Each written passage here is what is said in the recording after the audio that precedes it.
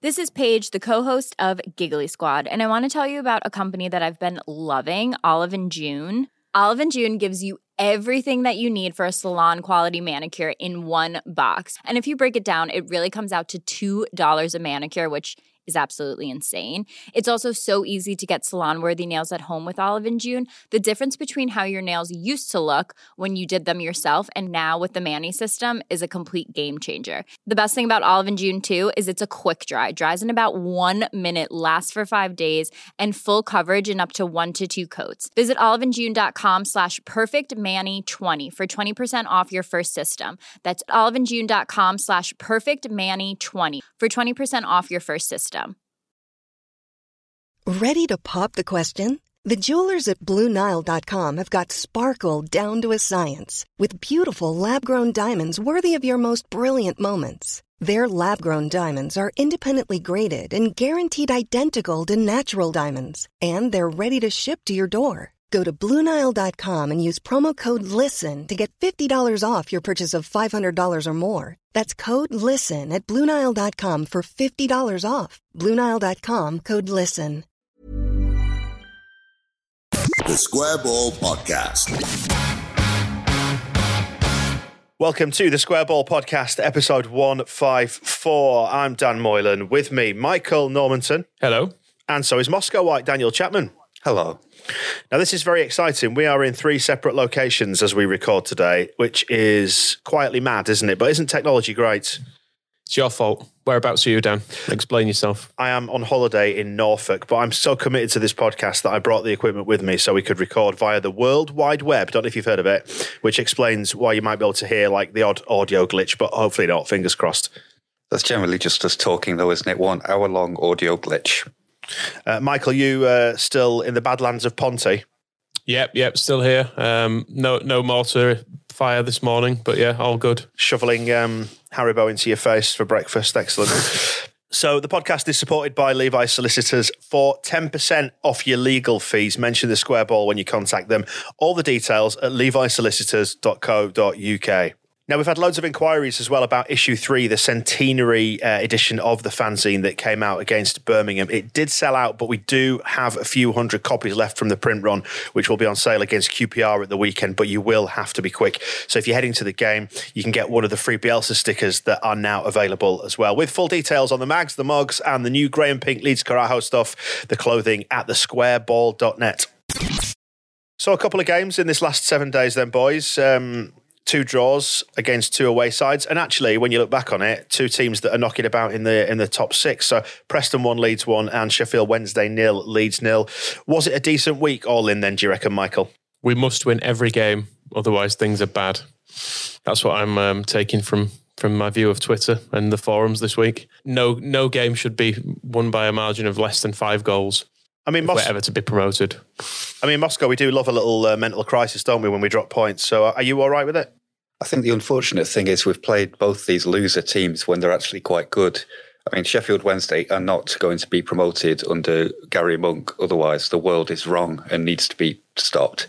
Preston might go up because they're not stopping, but they'll probably both drift outside the playoffs. They'll finish 7th and 8th, and we'll look back on this week and be like, oh, how did we only draw with those bastards? But then at the moment, while they are actually playing quite well, that's just our rotten luck to be playing them now.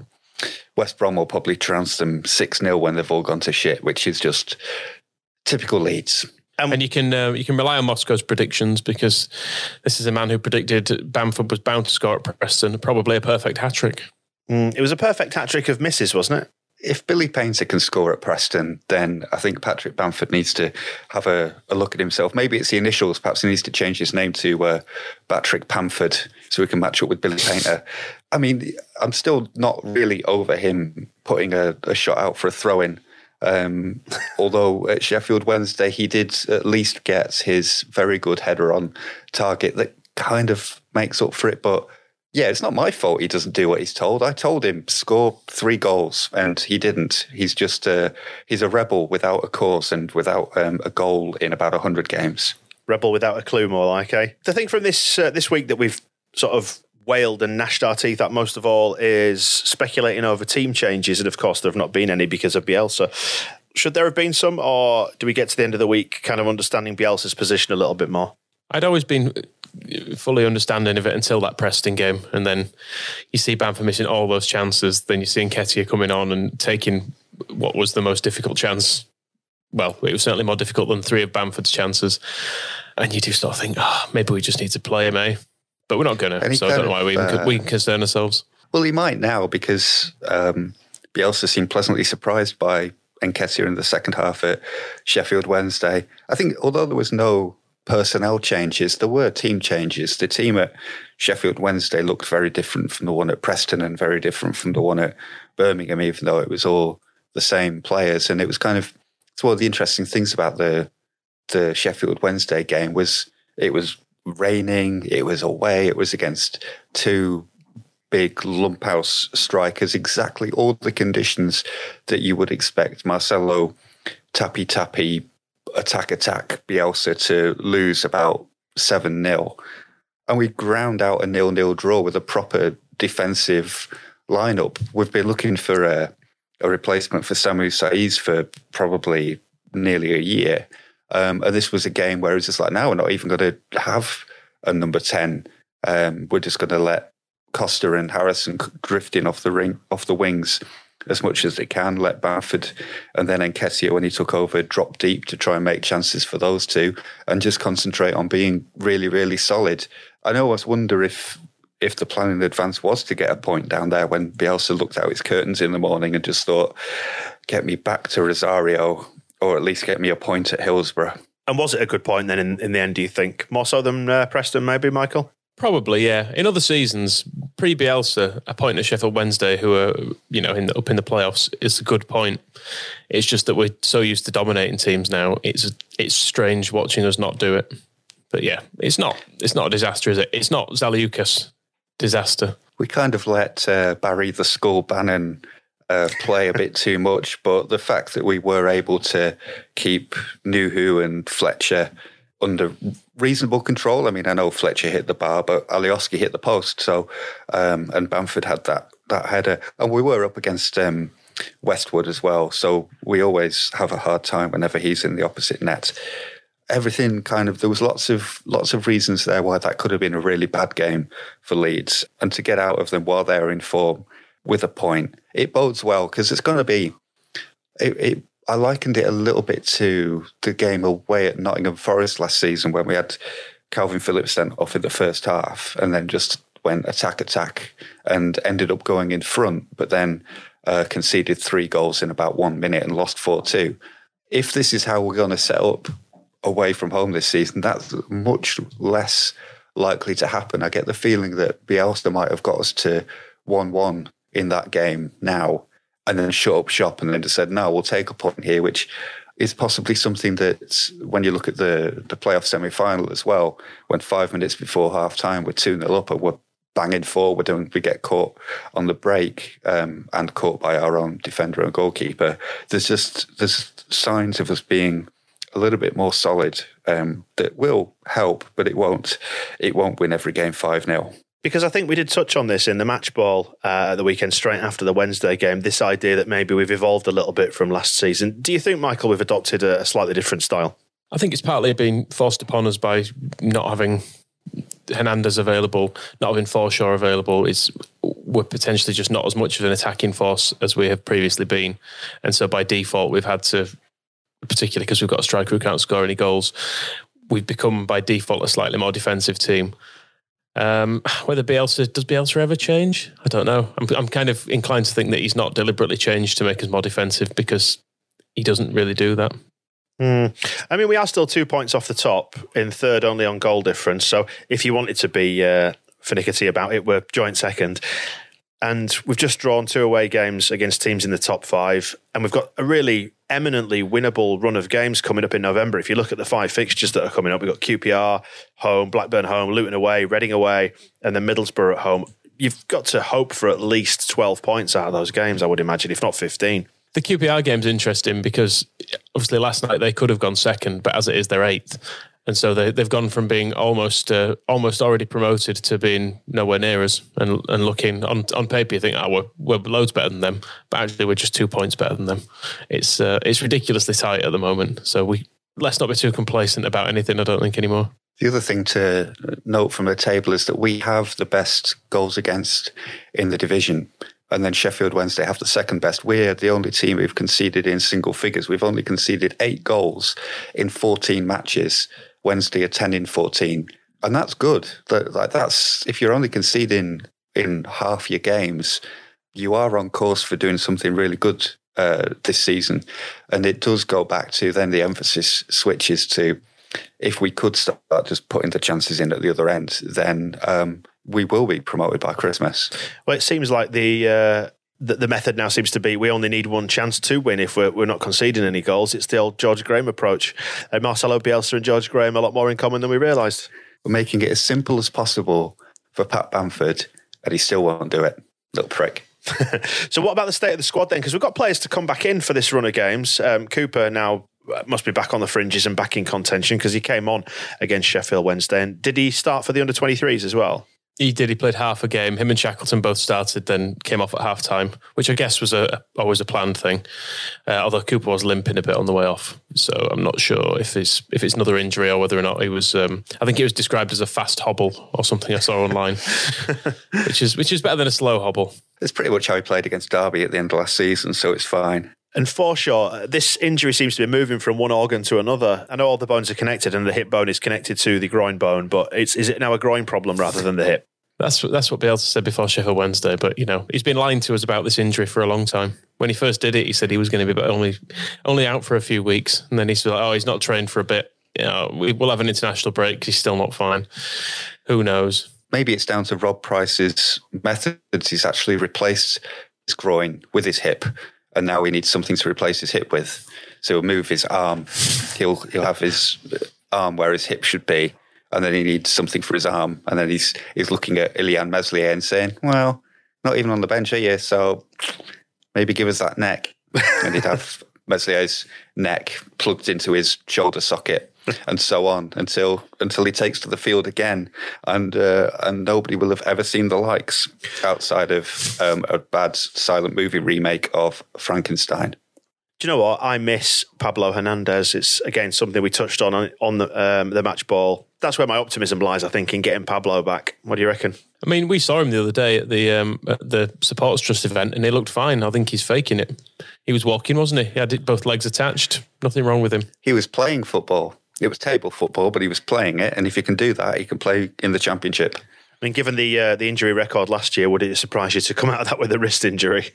I'm sure he has very solid wrists. Barry Douglas as well, he missed the Wednesday game, didn't he? Dropped from the bench due to injury. Which, I don't know, I don't think anyone minded. It just prevented that bit where Douglas comes on and looks a bit shaky, and then we see out the game. I don't quite understand what Barry Douglas is for at the moment. He's not doing it, is he? Every time he comes on, I kind of expect him to at least put in a good cross or take a good free kick or something, and I don't feel like it's going to happen for him anymore. I don't know. Bielsa still seems to quite like him, but I'm losing faith with him a bit. I know what you mean, and especially with the evidence of Costa, you think maybe Wolves have done a bit of a double job on us here? We should just never sign any players ever. They never turn out good. Should just stop. Just stick with the players we've got, and then just children from then on. Get Eddie Gray in and play the kids. Bielsa said Barry Douglas felt something in the knee, but it's not important. And that probably sums up my feelings about Barry Douglas's injury as well. I think I'll sign players and just accept that for the first couple of years they're going to be shit. Because it took Liam Cooper a few years. It took Roof a couple of years. These players are never good to begin with. Yeah, no, exactly. That's it. Yeah, we should sign them, but not announce them for a couple. They just have a couple of years where they disappear, go off to a special Bielsa training island, and then we bring them back 2 years later, and you'd be like, oh shit, I've forgotten about him. And then they're brilliant, and we get promoted, and everything's great. Thanks for giving us the chance to give a shout out to the people who are making it possible for us to do these podcasts. Levi Solicitors are supporting the Square Ball podcast, and like the Square Ball, the Leeds through and through. They have been for 85 years, but nowadays have branches across the country. So get in touch with them if you need a solicitor for anything, whether it's personal or commercial legal services. And just a reminder that the only things they don't do are criminal and family law. And the best bit is they'll give you 10% off your legal fees if you mention the Square Ball. When you speak to them, you will find everything you need at levisolicitors.co.uk. Well, boys, you mentioned it then before about the Supporters Trust Centenary exhibition. You two went to the opening of that. How was it? It was very good. It was down in the Merrion Centre. They've got a shop unit just opposite the club shop in there, and it's absolutely packed full of stuff. Didn't quite know what to expect really when I went in, but they've got so many, like everywhere you look, there's just match one shirts and badges and flags and programs, and it's weird. I feel like most of the time with the museum, you kind of go in having not seen any of it before, whereas this has got like a weird sense of deja vu about it because you're kind of looking at things that you can vaguely remember from 25 years ago.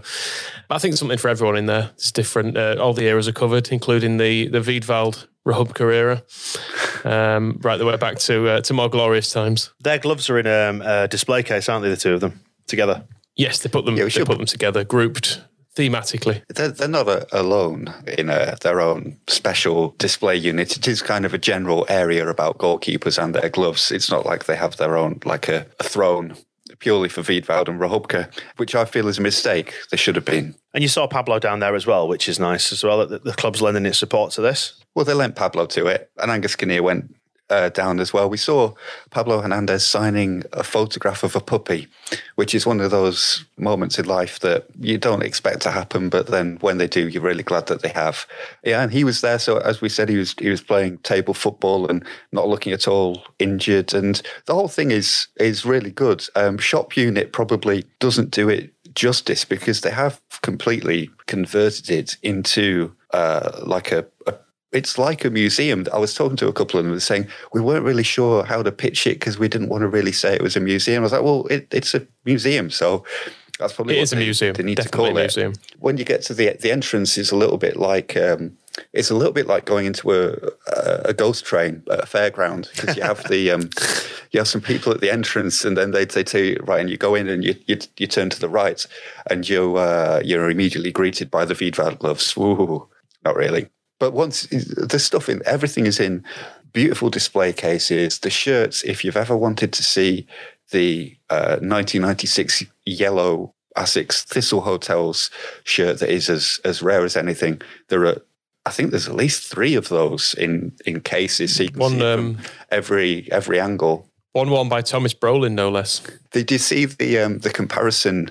One of the collectors, I think it was Chris, put on Twitter of. It was a standard issue shirt from 1997, not even one of the Brolin size ones. And then he laid a Hernandez one from this season over the top of it. And you could fit 2 Hernandez body fit shirts into the space given to like Lee Sharp's gut. But there's that. And then also my personal favorite was the all gold Burton away kit from the late 80s, not the one with the blue at the top. That's just, it's Umbro, it's gold shirt, gold collar, gold cuffs, absolutely magnificent. And there's display cabinets full of badges, there's trophies, there's a big area full of there's old programs that you can look through, there's memorabilia, so there's autographed books, and just all it's really, really, really, really good. I enjoyed the rack of shirts because there's a lot of the more kind of prestigious shirts, like there's Gary Speed's title-winning away shirt in there. They kind of put some of the main pieces in cases, but then obviously run out of space. And there's just what looks like a fairly standard, almost like wardrobe rail, which is, again, just full of match-worn shirts. So you're kind of looking through going, oh, Bob Molinar, here's the Paul Butler's playoff final jacket. There's just such random stuff on it. And they've just, because there's so much of it, it's just like, just have a look through this stuff in your own time almost. But it's lovely to see it all. Has to be said, I'm glad that the shirts have shrunk in size. And because, you know, like your shirt around the turn of the millennium and in the 90s was a baggy affair, wasn't it? And I'm really glad because all those shirts that I bought then when I was a younger, far slimmer man, now absolutely fit like a glove. Now I've reached near middle age and filled out a bit. They weren't designed as body fit shirts, but it's what they've become. Well, if you want to head down there, there are some limited tickets left, aren't they? It's 10 quid for adults, concessions of £5, or you can get a family of 4 for 20 quid. It's a bargain. It sounds like a lot of money, but it is actually a bargain. You will not feel like you have spent too much once you've spent some time in there and book. Like, I think one of the reasons why they're wanting to sell tickets for it is to make sure that people have time. They're saying like allow 90 minutes, but give yourself at least an hour to go and have a look around, because you're not going to see a lot of that stuff in any other situation. So worth the money, worth the time, go. And it's in the Marion Centre, so you can go to Morrison's after if you need anything. Just like Bielsa. And one of the things that came to light during the centenary stuff, and we didn't have time really to deal with it adequately on last week's podcast because we ran out of time, but the expansion of Ellen Road, was this revealed at the Civic Reception, Moscow? You were there, weren't you? I was, and this was a little bit of a kind of a throwaway remark. I blagged into this. I ended up on a table with some lovely people from the NHS who work with the club to promote male cancer screening. So they're very interested in everybody's testicles for the right reasons. And as the big parts of it were the review team getting the Freedom of the City of Leeds, Angus Kinnear talking about Elland Road. I think it's called Future Elland Road now. So they've changed it from Elland Road 2020, given that's in 3 months, and they haven't done it yet. And then a guy from the FA talking about the sports hub on Fullerton Park. And in the midst of all this, there was a graphic that's been, I think it's been seen before, and is possibly out of date, that has a new look West Stand on it. And Angus Kinnear did say that they have these 3 plans. And he described them as tentative plans to increase the capacity to 50,000 when we reach the Premier League. And he's kind of put everything in the wrong order, because it's the park on Fullerton Park with the FA's Park Life scheme, which would be community and club training facilities, and then moving the training ground to the Matthew Murray site. And I think those 2 things are much more likely to happen. They have plans. We've spoken about the timeline for the academy, where they've got a year to investigate the site and then a year to get planning permission, and then it can start building it. Whereas I think the increasing the capacity of the stadium is kind of just like, we'll look at how we do that once we're in the Premier League. And there should have been a 4th thing if you actually look at the graphic, because they have where they're actually building the park and ride at the moment behind the Kop.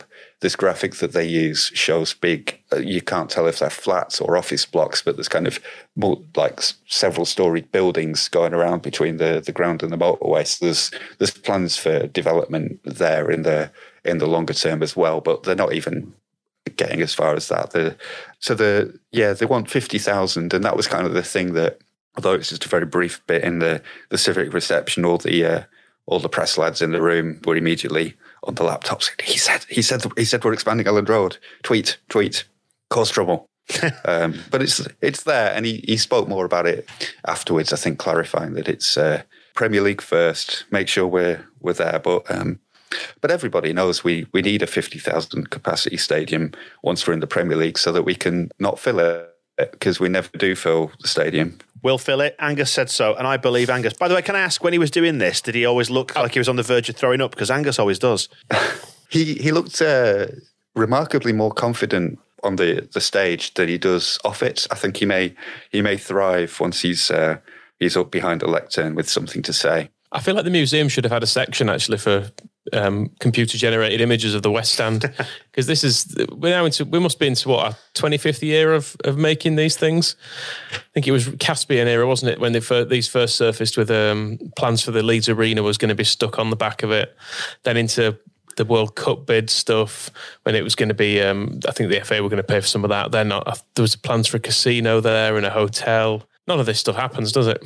I'm aware that I'm being overly cynical, but it's a very long-running thing, is this get rid of the West Stand, which it's now 25 years older than it was when they first wanted to demolish it. Yeah, it goes back even further than that. A friend of mine, Matthew, that I used to work with, provided me with some plans from the 1980s, when Followby and Leslie Silver did the deal with the council to sell Elland Road to the council at that point and rent it back. And the plan was to redevelop the West Stand first, and then build a Fullerton Park was going to be like a retail park, and it all got stopped because of the White Rose Centre being built basically instead. And then the emphasis shifted. They decided to work on the low fields before they worked on the West End. But there was, the sort of the 1985 era plan was to completely redevelop the West End and everything behind it. So had history been different, we'd be looking at Elland Road now with a gleaming new magnificent West Stand, and we would still have the old Lowfields on the other side, presumably with some seats bolted onto it. And some gaps either side of it. That was a glorious stand, was that? It was glorious. I can't remember which fanzine it was back in the day. I think it might have been a Scum one, but they were livid about the stupid little grassy hills at the back of the Lowfields, and I was always very affectionate towards them as a result of that hatred. It's long overdue though, isn't it? We need a new West Stand. Do we? I think just leave this one another 25 years, delay it longer, keep going with it. Although I was actually surprised recently at how nicely done out some of the internals of the West Stand are. They've done up some of the corporate areas and things, and actually you wouldn't know that you're in a relic of a thing from within those suites. But yeah, the whole thing needs improving. When have you been in the corporate bit? I was shown round. It was a work thing. Oh, there's no way you were paying for that, was there? Oh Christ, no. I'm not paying to go anywhere. I was literally just looking at it. Well, I'll watch that one with interest. One to note then, Lucas Radebe is back in town, isn't he? Is Farsley a town? We'll class it as a town within Leeds anyway, and not quite the Lucas Radebe, but Lucas Radebe Jr., the son of the former Leeds legend, is at Farsley Celtic. And is Farsley even in Leeds? Isn't it Bradford? You're going to get a lot of complaints about that. You're going to get a hell of a lot of complaints about that. Believe me, as a man from Bradford, we'd love to have Farsley in the BD postcode canon, but it's not. Well, it's not always by postcode, is it? I mean, there are Wakefield has a WF postcode, not Wakefield. There's bits all over the place. You're thinking of Otley and Ilkley and stuff like that, aren't you? Here. Yeah. Well, yes. There you go. Ilkley has a Leeds postcode, and it's in Bradford, just like Farsley. And we treasure having Ilkley as one of our own because it's far, far too good for Bradford. Anyway, that's nice, isn't it, to have Lucas Radebe back in town, Leeds or otherwise. He should move back. We just need the proper Lucas. We need him back full time anyway. I feel the club's just a nicer place with him around. I don't know what he's going to do, but he can chat to people and stuff, can't he? Just pay him a salary. We have emphasised that this is his son, haven't we?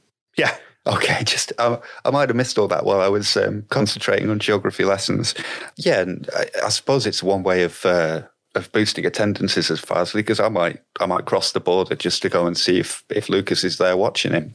Just go gaze at the great man. I know. He's got an aura. You know, we interviewed him some years back for the Square Ball. Was it about 2011 when he popped across? What a man, just to go into the room with him. And again, we have spoken about this on the podcast before, I think, Michael. He has an aura, does Lucas. And a lovely smile. He's one of the most friendly sort of faces you can be intimidated by. Last time I went to Farsley, the face in the crowd who had an aura that I was gazing at was Adam Drury. I think David Norris was sitting next to him as well, staring at the pitch and burning rivets into it with his laser blue eyes. I came across a picture of Adam Drury not long ago. It wasn't just him. He was on a team picture with about 5 other people. Could not remember who it was. Someone else had to point out the guy's name, because I genuinely, he could be in my house right now and I would not know who he was. He's not in my house, I should say. Strange man just wandering around. Are you Adam Drury? I knew you'd come one day. I've been waiting. Right, let's move on to the Jordan Stevens thing, because there's been a bit of follow-up on that, because he's back from his ban from gambling and he played in the under-23s this week. That was a strange affair all round, wasn't it? A young man that clearly needed a bit of help and wasn't offered it by the authorities. Angus Kinnear mentioned this in the programme the other week, saying how the club wanted him to do some useful stuff with the foundation, school projects, dementia cafe, but then the FA said that if he even helped out with a PE lesson at school, then it might breach his sanction, which feels a little bit over the top. But he's back now, which is good. And the whole squad had some gambling awareness training. I don't know if you saw the picture on Twitter. I think they said they'd seen 60 players through the day, so I guess that's going right down to some of the youth teams as well. And I noticed the board on the players were all stood in front of what was a PowerPoint presentation on a screen, and the top of it said, "Having attended today's session, are you likely to gamble?" And the answer to that was no. Was there only one answer? Well, the players were stood in front of the rest, but I imagine they just asked it and the players went, no. That's the right answer, isn't it? That's what we've learned. The answer from Jordan Stevens last time they did this was an unequivocal yes, because he went straight out and started putting money on Leeds. The silly little sod. Some of the detail around that ban is quite interesting. That Phil Hay did an article in The Athletic and pointed out that he was allowed to attend the under-23s matches that were open to the public as long as he was there as a spectator. So he went to a game that the under-23s played at Elland Road, but he wasn't allowed to sit with, talk to, or almost make eye contact with any of his teammates, any of the coaching staff, any of the Leeds United staff. Presumably, he had to cover his face when he was giving his ticket to the person on the gate. It is very, very draconian. And one of the other interesting details in that is that one of the jobs Leeds explored giving him to do while he was banned from football was working on the reception at Elland Road. But because that would have meant entering the stadium, he wasn't even allowed to do that. And there was a good line in it from Angus Kinnear, who is quite good when he's not about to vomit and feeling sassy, about how they wanted him to do some PE lessons. And the FA had said, well, PE, football, isn't it? And they said, well, we can't really go and teach him to send him into schools to teach maths. He's a footballer. It's kind of this. I don't know. He could probably do the odds. Anybody. Yes, he could. But it's such a strange situation. It's interesting that Wimbledon, their manager, was only banned from all football activities for 4 weeks for his recent betting breaches, but he did then lose his job. They've replaced him at Wimbledon with Glyn Hodges, which is a real blast from the 1990 Pro Set cards. And yeah, it's all very mixed up still. Like, you look at the photo of them on the training course yesterday, and they're all posing for the big thing. And that question on the big board behind them, it's true that it's strange. It's there. After attending this course, do you feel like you want to go and gamble? And they're all stood there in their Unibet sponsored and 32 Red sponsored training kit, all saying, no, we will never gamble. Gambling is wrong and bad. Log on to unibet.com for your free special offers. On the Sky Bet Championship. I mean, clearly a raffle is not a form of gambling. However, it does transition seamlessly from one to the other. Talking about the centenary kit draw, thanks so much if you've got involved in this, by the way. It's completely blown us away. If you haven't, quickly explain so you understand. Gaetano Berardi, we interviewed him a couple of years back, and we've kind of loosely stayed in touch since, and very kindly we reached out to him and said, look, can you get us a centenary kit or shirt anyway, because we'd like to raffle it off to raise some money for the Leeds Children's Hospital charity Leeds Cares. And Berardi's gone, yep, taken it away, got it signed by Bielsa himself, which boosted the numbers, like the people entering no end. That was wild, was that? And so far we've got over £22,000 worth of entries and counting, which is just insane. I can give you the exact update. It is £22,164 were raised by 2,289 supporters, which is 1,477% of our very pessimistic initial target. I did set up the initial target, and I didn't want it to look shit if we didn't reach it. So I thought, in my head, we can, with a decent run on this, we can probably get it to about $5,000, but I want it to look like we've succeeded on this. But then we'd gone through $5,000 within about the first 2 hours of it or something ridiculous. And it just kept going up and up and up. We are going to start throwing some more prizes into this, actually. The Platinum Rail Services have kindly provided 2 tickets for the Gary Speed Sweep for the QPR game. So we've already drawn that.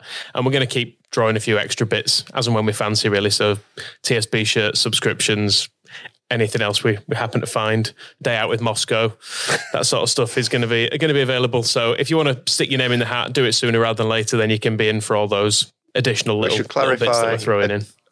A day out with Moscow is not going to be one of the prizes on offer. Let's just clarify that. I think that's really bad sport, is that you should be up for that. I'm horrible company. Why would you want to put where are you going to take them? Well, exactly, nowhere. It'll be rubbish. A day around Moscow's Moscow. No, they can sit outside if it's a day out. I'll be in here perfectly happy reading a book or something. They can sit outside. At least they'll know where I am. I think we should publish it in the terms and conditions that one of the prizes is a day out with Moscow, and then he's got to do it legally. A weekend with Moscow. I'll go to jail. I will go to jail.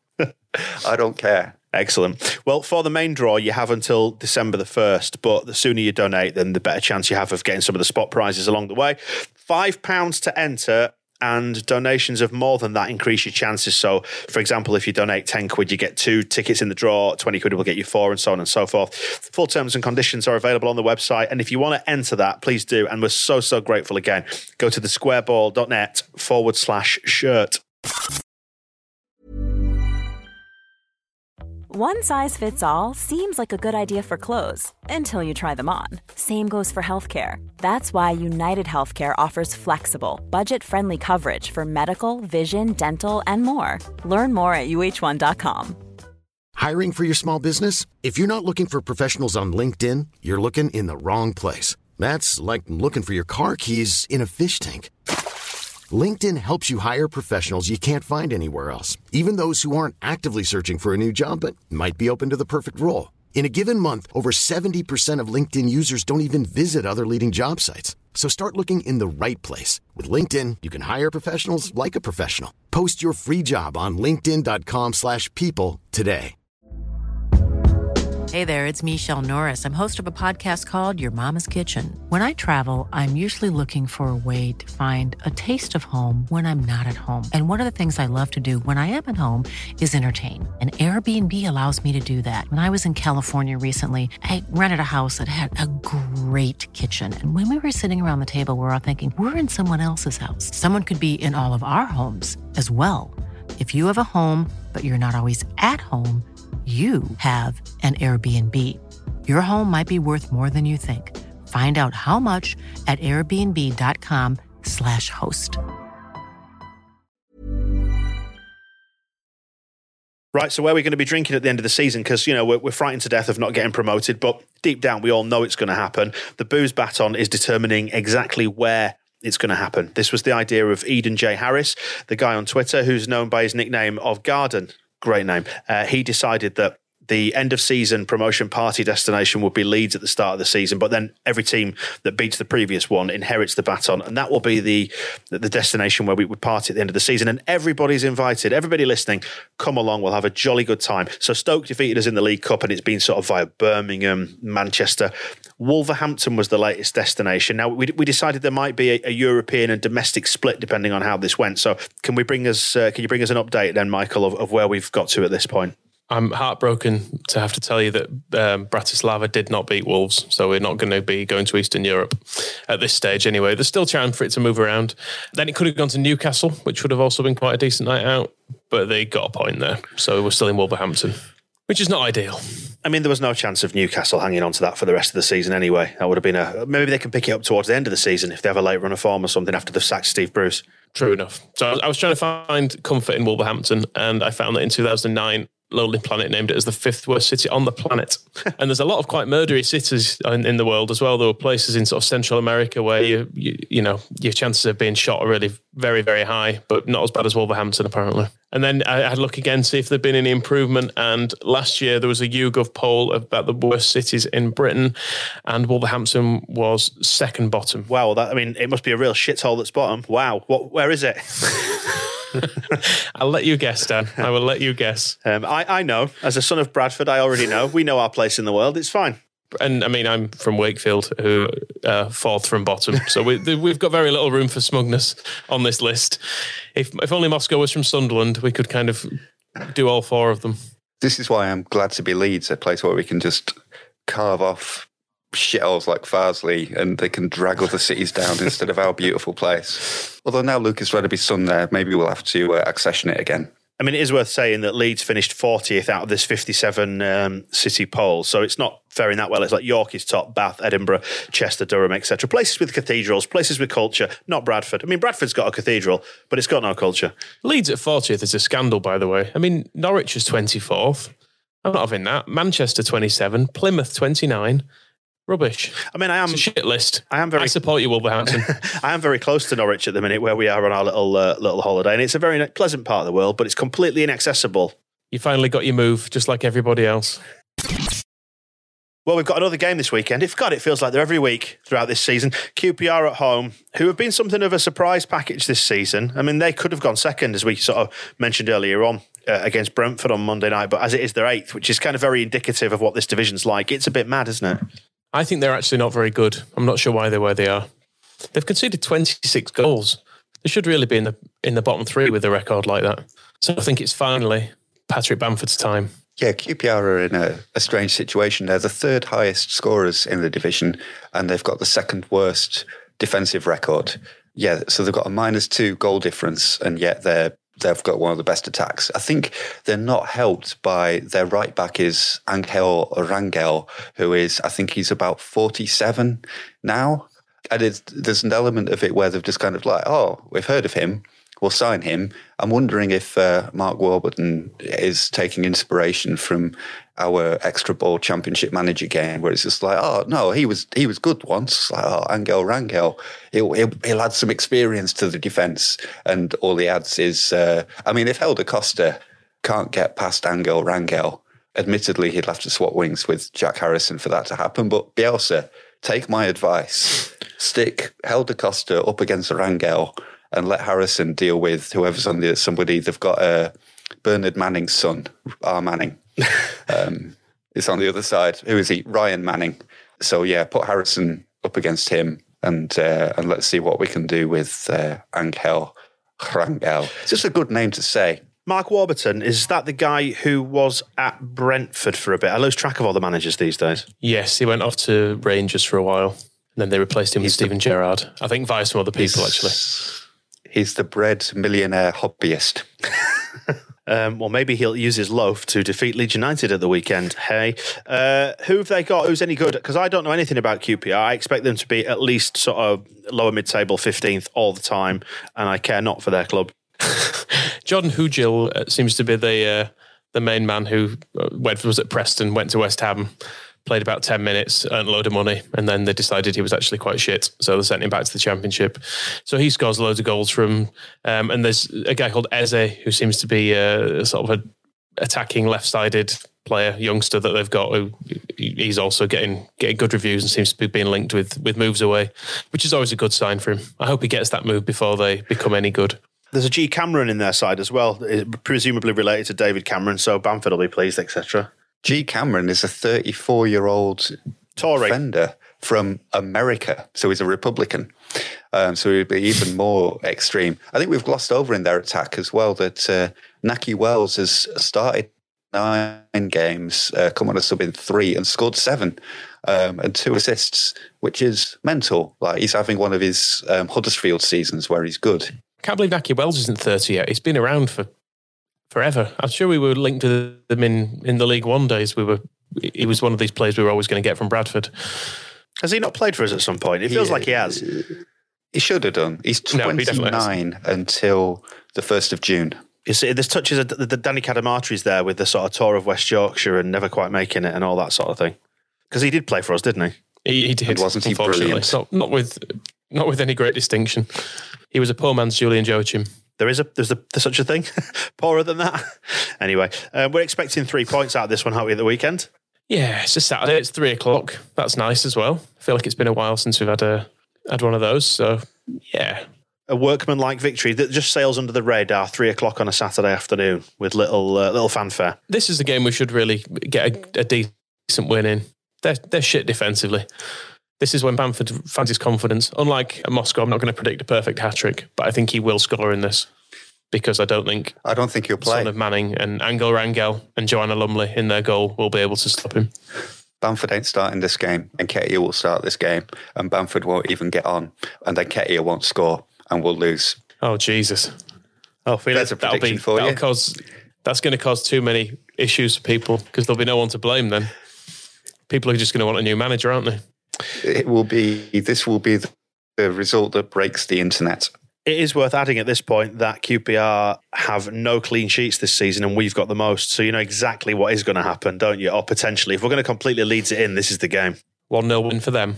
I mean, WhoScored.com lists all their characteristics, and it's interesting that all their strengths are creating chances, shooting, finishing, scoring chances, and then all their weaknesses are defending, protecting the lead, defending against attacks on the wings, defending against long shots. So they are full-on attack and then nobody at the back. It's like a reverse George Graham lineup. So really, this is the game where, forget about my silly old suggestion that we'd beat Birmingham 100-0 and we'd beat Preston 7-0 with a Bamford double hat-trick. This is the game where we score 10. I'm glad your predictions are sensible as always, Moscow. I think this is a comfortable home win, this one. What about you, Michael? Should be, yeah. I really hope so. We need to just get a win to calm everyone the fuck down. On to heroes and villains now then. Who has made our lives better and worse across the last 7 days? It's the custom to start off with the Ken Bates Villainy Award, somebody who has darkened our door a wee bit, and it's also customary to have Ken Bates have the first nomination. So has he been up to much this week? Well, not Councilman Ken Bates this time, but we're back to Vice President of the Humboldt Fishermen Marketing Association. The city of Eureka, which I think is somewhere... It's Halifax, isn't it? Ha ha ha ha ha ha. Quite possibly, yeah. I mean, they're looking for a new city manager, and some people have been a bit upset that all the candidates are men. But Ken Bates, Vice President of the Humboldt Fishermen's Marketing Association, isn't bothered. He just says it's important to have a city manager who understands the issues of coastal communities, because it makes life a challenge for fishermen when they don't. What we need here is a local person who understands the fishing industry here. So that's Ken. So yeah, not bothered about sexism. It's quite right. It's not a job for a woman because historically, sirens have always called fishermen onto the rocks with their seductive songs. So if you put a woman in charge, that's just going to happen to all the fishermen in Eureka when they're trying to get to Halifax down the canal, and they'll be sung onto the towpath by their bewitching song of sin. And the fish themselves, they're not blameless, of course. Slippery little customers living in the sea, travelling the earth. They go where they please. But I'm there to stop them. That's why I took up fishing in the first place. Specifically dolphins. They're one of the biggest. And if you ask me, one of the biggest menaces. With the blowhole, I don't trust that for a second. When I go for haddock and chips, that doesn't have a blowhole. Why do the dolphins need a blowhole? Why do they think they're special? I've got news for them. They're not. And I hope they get caught up in my tin of John West. Excellent. Thank you, Ken. What about Keith Andrews then? He's a bellend. Still not seen any of the clips of him on TV, but just the fact that he's on TV, it should end. Yeah, there is a Saved by the Bell remake coming up, I think, so he'll hopefully not be on Sky Sports Football for much longer. He'll be busy. The latter-day Screech. And who else do we want to nominate? Gary Monk. We've got him down for using the phrase created the most offensive actions, and it is a bit unnecessary for him to talk like somebody who is translating himself. Just speak. We can understand you in English. You don't have to pretend you're translating this from a tactics book that you were bought for Christmas and ignored. And also his crack about making Leeds look like we'd only been together for 8 weeks. Well, Sheffield Wednesday looked like the team who'd been trained for 2 years by somebody who, if you believe Gary Monk, is just as good as Marcelo Bielsa. Well, let's see where you are in a year, Gary, because you won't be managing Sheffield Wednesday. I want to say you might be in jail, but I'm not sure what the legal implications of that might be for me, whether I go to jail for an offensive action. Yeah, and I would predict if he's not in jail, it'll be somewhere in the East Midlands at a middling championship side like either Forest or Derby. He's got to have a go at Derby at some point. Yeah, Derby and Forest are both a good shout. They have a new manager every season, don't they? Sometimes two. So I think if he stays around for long enough, he'll end up there eventually. Will he ever get promoted, though? That's the question. Nah, not his thing. Who else do we want to nominate then as villains, or are we going to pick one? I'd go Barry Bannon and Stephen Fletcher, just for the double hair transplant in the one team. It's too much. Just age gracefully. Just shave it off. Says Normanton there with his bald pate. Just shave it off, lads. It's over. Stop trying to patch it up. Bannon, I thought it looks like he should be asking for some of his money back, because there was clear daylight there on display. It was quite brave of him to be doing his corner kick signals by, doing the Cardiff Ayatollah, which was strange for a start. I think he might be angling for a move to go and knock the set pieces over for Colin Warnock. But yeah, just drawing attention to, or maybe he was trying to cover it up. Maybe he realised that the cameras were behind him as he lined up a corner. It's like, no, don't look at my bald patch. And everybody in the box is like, oh, right, this one's going to the front post and going to be flicked on. And he's like, no, I didn't mean that. Very confusing for him. Much easier if he just shaved it off. So do we have any more candidates then, or is that your lot? That's it for me. Just give it to Gary Monk. I'm sick of the sight of him. I'd go along with that. I'm not happy to see him ever, and I'm disappointed in myself that I ever was. I mean, can a snake receive a theoretical trophy? I don't see why not. The only thing he ever did right, really, was not being Steve Evans. That was his main achievement for Leeds. So for that, that remains. I'd still rather have him than Steve Evans, but there are several diseases I'd rather have over Steve Evans. Congratulations then to Gary Monk for taking that, the Ken Bates Villainy Award for this week. The Andy Hughes Hero Award right now then, the people who have brought a little bit of sunshine to our lives. And I would like to nominate right out of the blocks Ben White, because he's just great. He's great. He's a great footballer and I want to keep him. Anybody want to keep Ben White? If Brighton will let us, then I think we can all get on board with that. It's just that I think they're probably taking a look at him and thinking they might have him back. I think we all know what's going to happen is that Brighton will take Ben White back and we'll just give Berardi a new contract, which I would be absolutely fine with, because I think he should have a hero nomination, not only for playing very well against Sheffield Wednesday, apart from when he let Fletcher have that shot that hit the bar, but also for giving us a shirt and raising lots of money for hospitals. What's Ben White ever done for charity, in his young life? Nothing. I think this week, I know we need to see the outcome of the whole Charlton racism thing, but Kiko Casilla, he had a good week, I think, this week. He was very good against Sheffield Wednesday, probably his best game.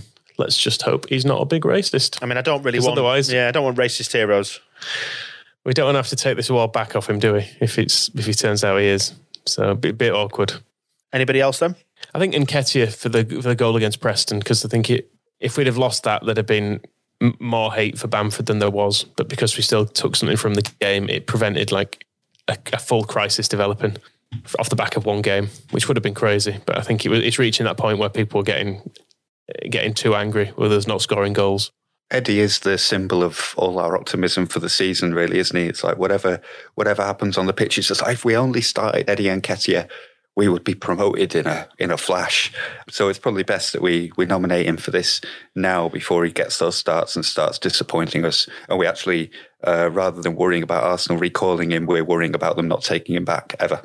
And one that we mentioned on the match ball as well was Jermaine Beckford, who was doing some sterling work to counter the evil of Keith Andrews on Sky Sports, just being full on Leeds, wearing his badge, laughing in Andrews' face for his daft comments. Good on him. Well done, Jermaine. I like Jermaine Beckford. There's a lot to love about Jermaine. There was as a player, and now he's retired from the game. Arguably before he retired from the game, he's shown himself to be an actual Leeds fan as well.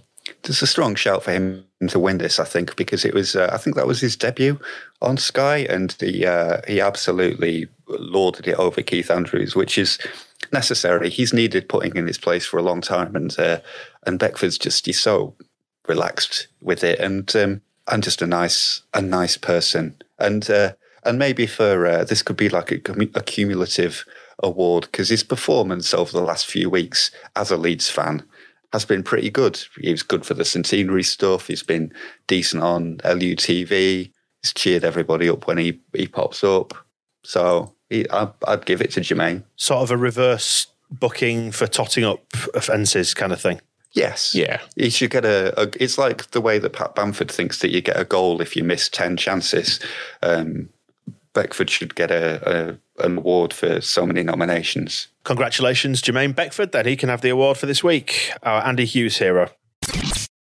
And final word now then, as we hurtle in towards the weekend, subscriptions for the season, loads of Ace merch, including the Leeds Carajo mugs, the hoodies, new ones on there as well, grey and pink, available at thesquareball.net, including subscriptions to our other podcast, The Extra Ball, which is $2.99 a month. First month is free if you fancy trying that one out for size, and the raffle for the signed centenary shirt, which can also be found via a link at thesquareball.net/shirt. It will take you straight through to the raffle, and let's continue to raise loads of cash for Leeds Children's Hospital. That will be awesome. So are we optimistic heading into QPR and an undefeated 5 wins out of 5 November? Michael?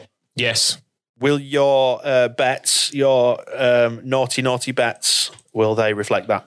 No, let's just have a look. Actually, I bet we'll be hot favourites for this QPR game, so that's going to easily be worth £5. I would think of my money. Let's just see.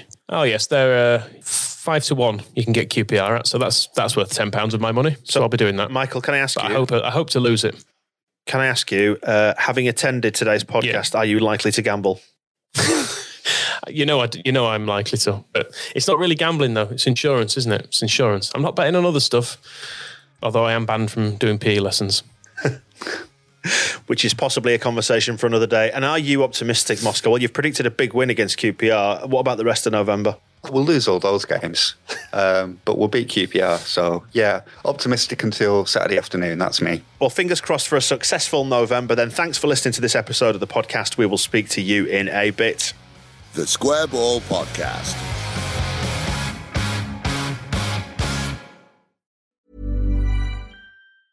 Small details are big surfaces. Tight corners are odd shapes. Flat, rounded, textured, or tall. Whatever your next project, there's a spray paint pattern that's just right. Because Rust-Oleum's new Custom Spray 5-in-1 gives you control with 5 different spray patterns. So you can tackle nooks, crannies, edges, and curves without worrying about drips, runs, uneven coverage, or anything else. Custom Spray 5-in-1. Only from Rust-Oleum. Mom deserves the best, and there's no better place to shop for Mother's Day than Whole Foods Market. They're your destination for unbeatable savings, from premium gifts to show-stopping flowers and irresistible desserts. Start by saving 33% with Prime on all body care and candles. Then get a 15-stem bunch of tulips for just $9.99 each with Prime. Round out Mom's menu with festive rosé, irresistible berry chantilly cake, and more special treats. Come celebrate Mother's Day at Whole Foods Market. Hey, it's Paige DeSorbo from Giggly Squad. High quality fashion without the price tag. Say hello to Quince. I'm snagging high-end essentials like cozy cashmere sweaters, sleek leather jackets, fine jewelry, and so much more. With Quince being 50 to 80% less than similar brands. And they partner with factories that prioritize safe, ethical, and responsible manufacturing. I love that. Luxury quality within reach. Go to quince.com/style to get free shipping and 365-day returns on your next order. Quince.com/style.